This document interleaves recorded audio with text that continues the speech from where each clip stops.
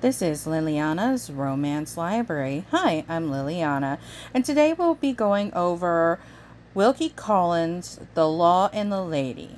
Now, I had to read this for one of my classes this semester in college, and it is very interesting. It not only covers mental illness, but also court systems during Victorian Britain, relationships between a husband and wife and friends, and the sheer determination of one woman to prove her husband's innocence. It's a very good book. It can get a little dull at places, but it definitely keeps your attention for the most part. If you like mysteries and you like just a little bit of romance, but mostly just mystery, this is definitely a good book for you. It's not overly much on romance. It has just a tiny little bit because they get married, but there's mystery, there's a little bit of suspense in places. It definitely wouldn't be a thriller. It's not that dark. It's just one of those, it deals with mental illness, it deals with presumed murder. It deals with how people treat each other. And it's just a very interesting book. It's definitely something to look into. It is set in Victorian England, and that's the time period that Collins wrote it in. And this is definitely something that I would have assumed if I just read it without paying attention to the author, that it was written by a woman. The fact that it was written by a man during this day and age is a little shocking because it is from a female's point of view.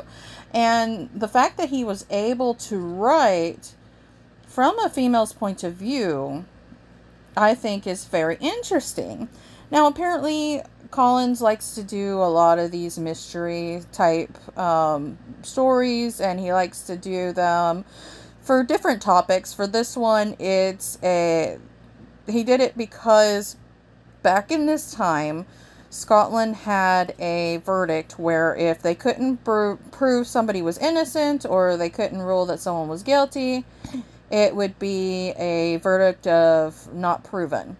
So basically, they would be released, assumed innocent, but people would still be able to read the trial in little booklets and read the notes on it and make their own decisions. It would be in the newspapers and things like that. And people could consider that person as guilty, whether or not the courts hold them as guilty or not. So it could very much devastate people's lives, people's family. And in this case, Eustace is the male lead, and it does devastate his life. His first wife dies, and they find out that she dies from being poisoned with, what was that called?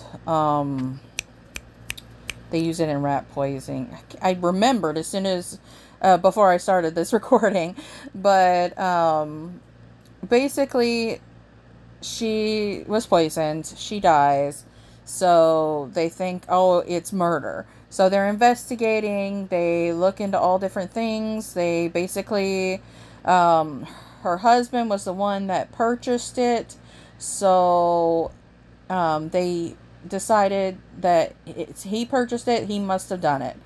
And they put him on trial for murder. There's all sorts of witnesses and different statements. They even pull information out of his diary to try and prove that he did it. Again, he was found basically no verdict because they couldn't prove one way or another, but there was so much damning evidence that the public were the ones who said, no, he's guilty. If you read it, you should be able to see it, but the jury couldn't find him guilty. So, arsenic, that's it, arsenic. Very popular poison for the Victorian age, 19th century. So, when he meets who becomes his second wife, her name is Valeria, and she is the niece of the local vicar and his wife. And ever since her family passed away, she's been living with them. And she meets Eustace. Well, Eustace doesn't give her his actual last name. He gives her Woodville. And, her family's got a bad feeling about him. They can't find anybody to talk to. They want to talk to his mother because they know his mother's against it. But they can't get a hold of her, so they get a hold of a mutual friend, and he says basically, yeah, he's a good guy. And that's all he would say. He won't say anything else about Eustace because he's sworn to secrecy, basically, because he knows all about the trial.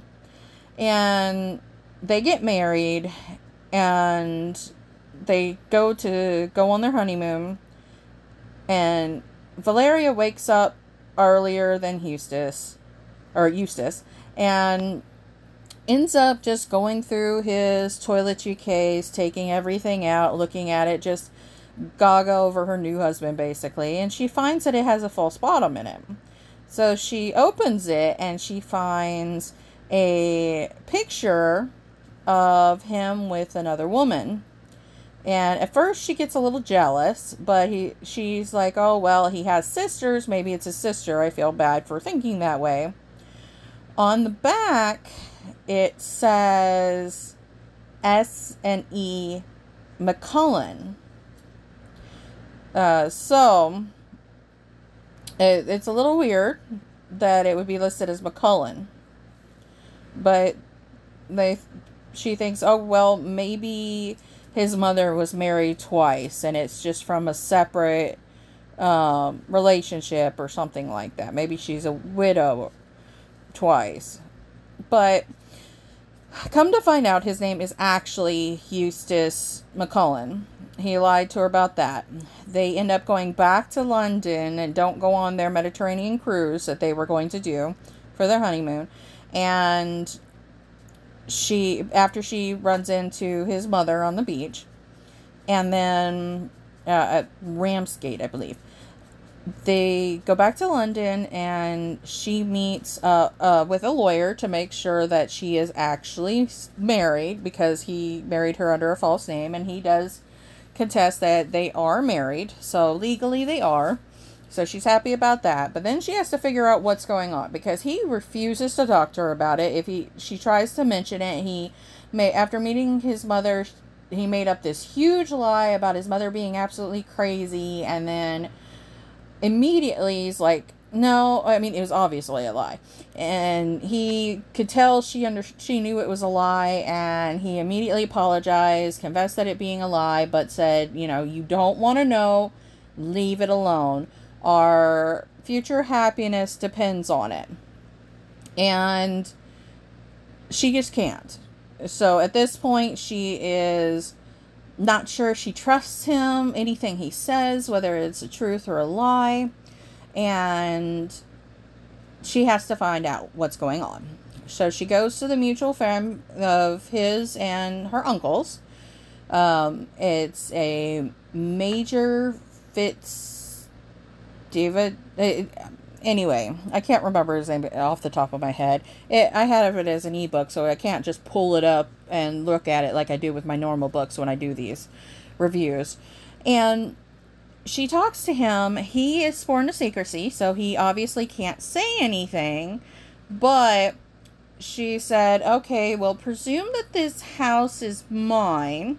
And if I was to look through everything in this house, would I find a clue to my answer?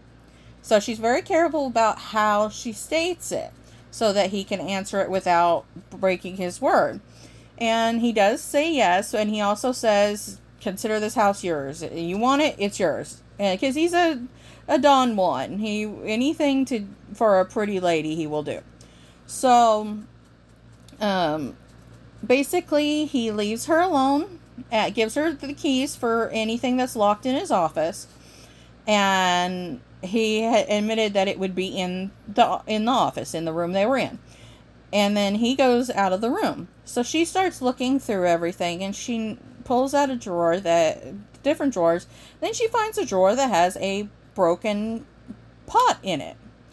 And she notices that all the pots and pottery he has are doubles. So there's one on one side and one on the other, and matching.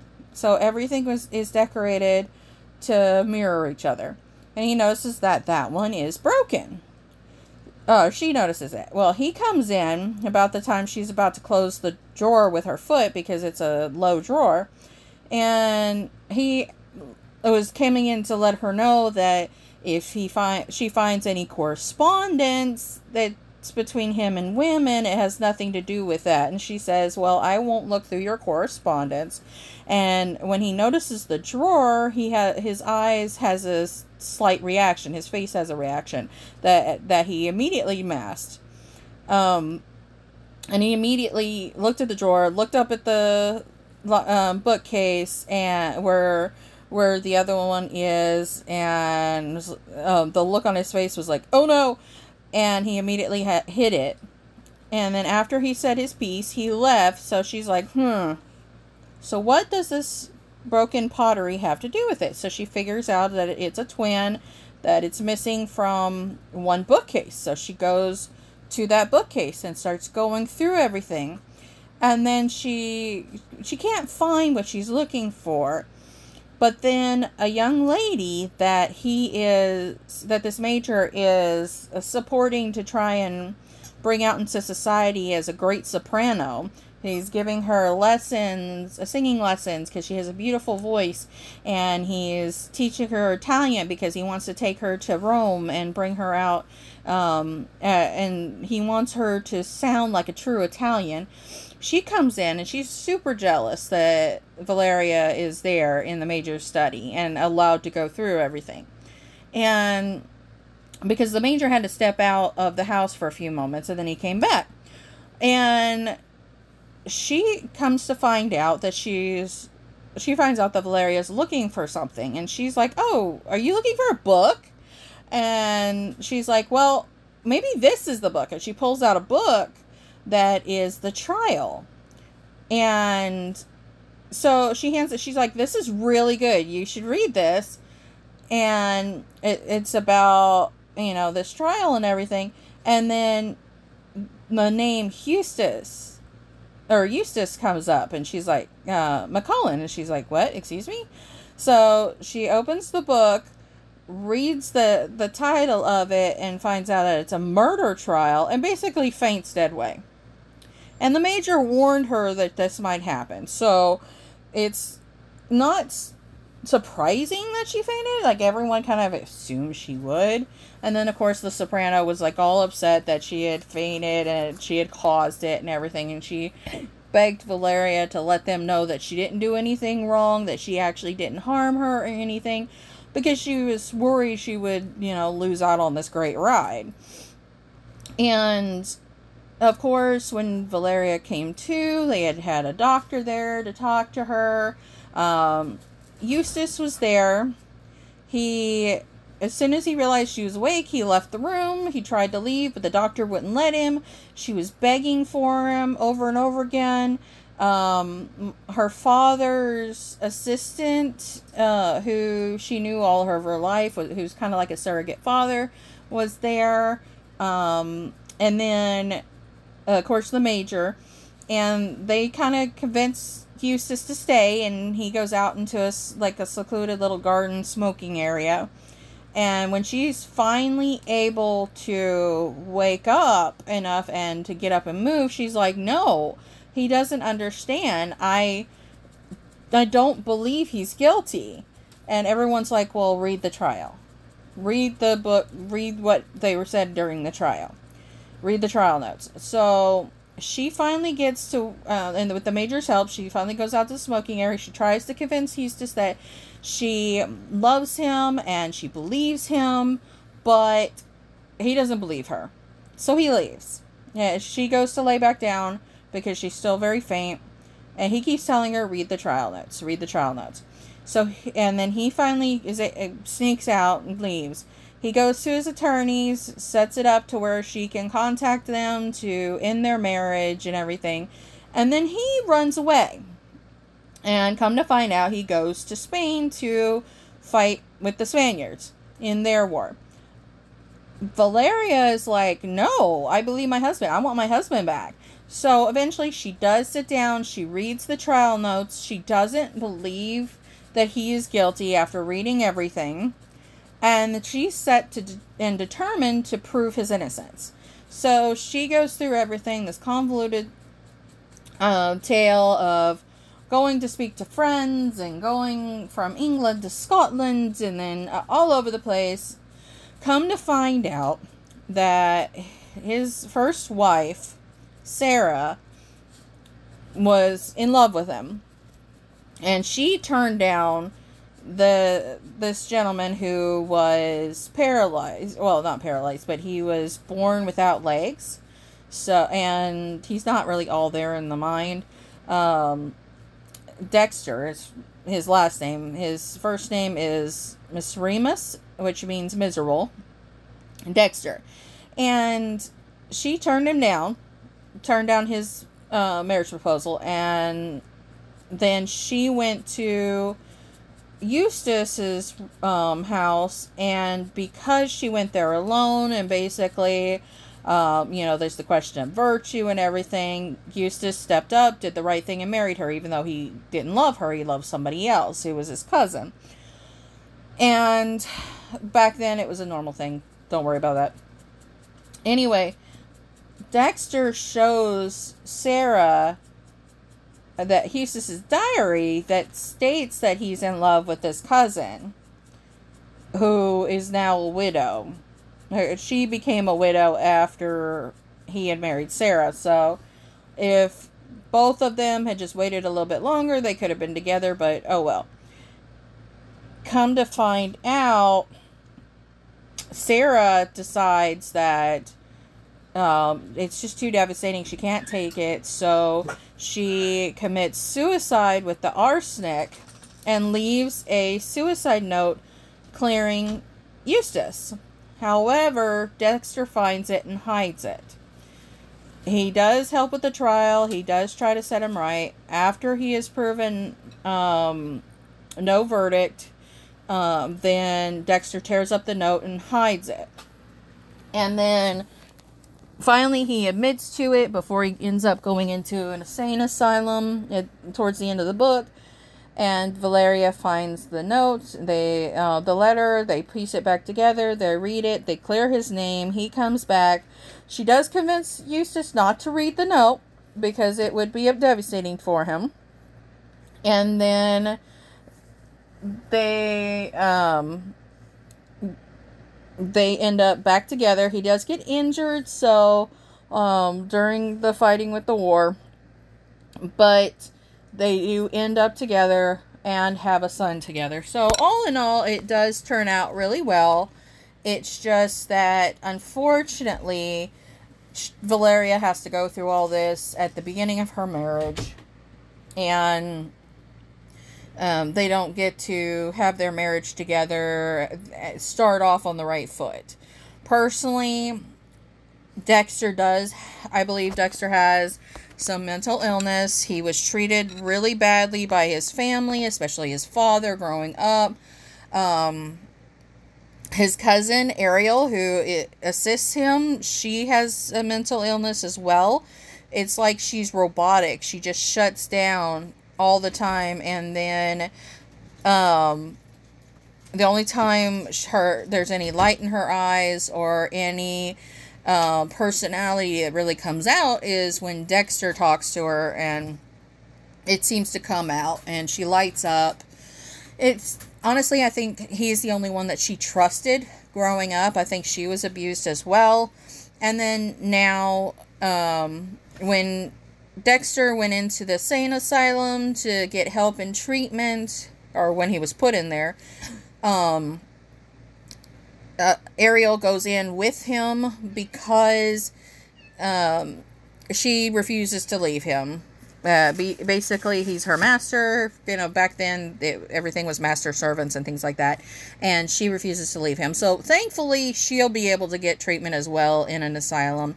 Victorian England is when they realized that people with mental illnesses needed treatment and care, not to be hidden away in prisons or put into workhouses and worked to death and hidden away from society. So they were started as a way to help the mentally impaired. Now, I personally think Eustace has PTSD, post-traumatic stress disorder, over the whole murder and everything and fighting in war. So, he's a very weak-willed, weak-minded in a lot of ways person. So I think that's going to be something that comes up later in their marriage, but only Collins would know for sure, being the author. However, this was a review of The Law and the Lady by Wilkie Collins. It is a good book. I believe it is free on Amazon Kindle since it was written in the 1800s. It's probably available on Project Gutenberg. I'm not sure. You'd have to go look it up. But even still, if I had to pay for it, it was less than $3. It was not expensive to get the digital copy.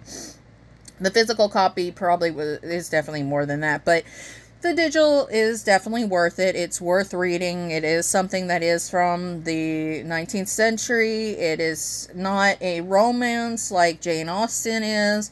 So it definitely gives you a different look at it without being long, drawn out, boring stuff from like legal documents and all that political stuff that you get a lot during the Victorian era.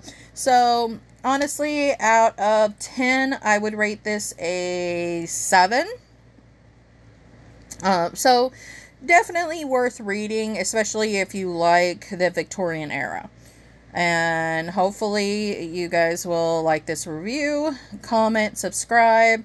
Remember, I'm also on Facebook, Twitter, as well as on Spotify and a few other places where you get your podcasts. Don't forget about my Patreon. It's Liliana's Romance Library. Again, I'm Liliana. Have a good day.